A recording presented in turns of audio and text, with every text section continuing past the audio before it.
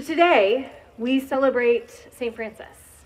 We celebrate the beloved creatures that usually bring us such joy, that show up so wholeheartedly with their love, with their loyalty, often that bring us a sense of calm, a sense of peace.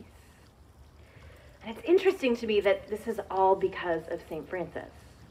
Because his story didn't start out as a nature lover, if you will. He was born long ago, but he was born into a very wealthy family. He was well educated, he had all that he could need and then some. And the one thing that he decided he was missing was fame, notoriety. He sought to become an influencer, if you will, and so he became a soldier and went to war so that he could come back the big hero. He was captured and he was prisoner for about a year, and in that year he became so ill that his captors were willing to sell him back to his family because they didn't think he was going to even survive. And from then on, his life takes a turn. He doesn't quite fit in with his family anymore. He is struggling to sort out, I think, who he was meant to be.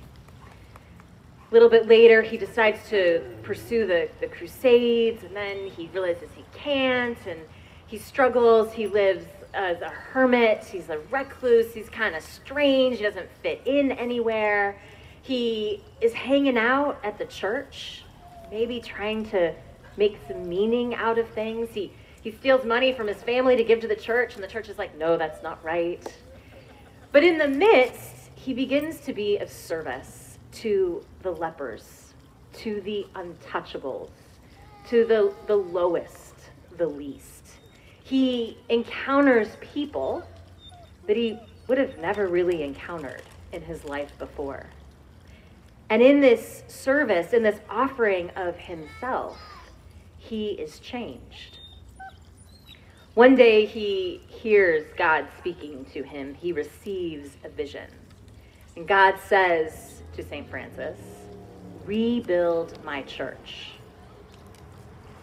So St. Francis takes that to heart, very literally goes and starts gathering stones, so the story says. He begs for stones, he asks for people to give him stones, and he gathers stones so that he can rebuild the church as he hears God's call. But today, we're not celebrating the beautiful architectural creations of St. Francis. We're celebrating the sound of running water. We're celebrating the trees and the birds that take refuge in them. We're celebrating our beloved pets that we bring into our homes, into our families, that draw something out of us. St. Francis had one vision for what it meant to rebuild the church. And he did that next step, right? He did that next thing that made sense. And that next thing led to another thing. And then pretty soon, here we are today, still celebrating him. Interesting that he went off to war in the first place so that he could achieve fame and notoriety. And here we are in gratitude for his witness and for the ways he did rebuild the church. We're at a similar place, right? Our lives have changed in so many ways in the last year and a half. And we, too, are in a place of rebuilding. Who are we? Who am I? Who are you? But also, who are we?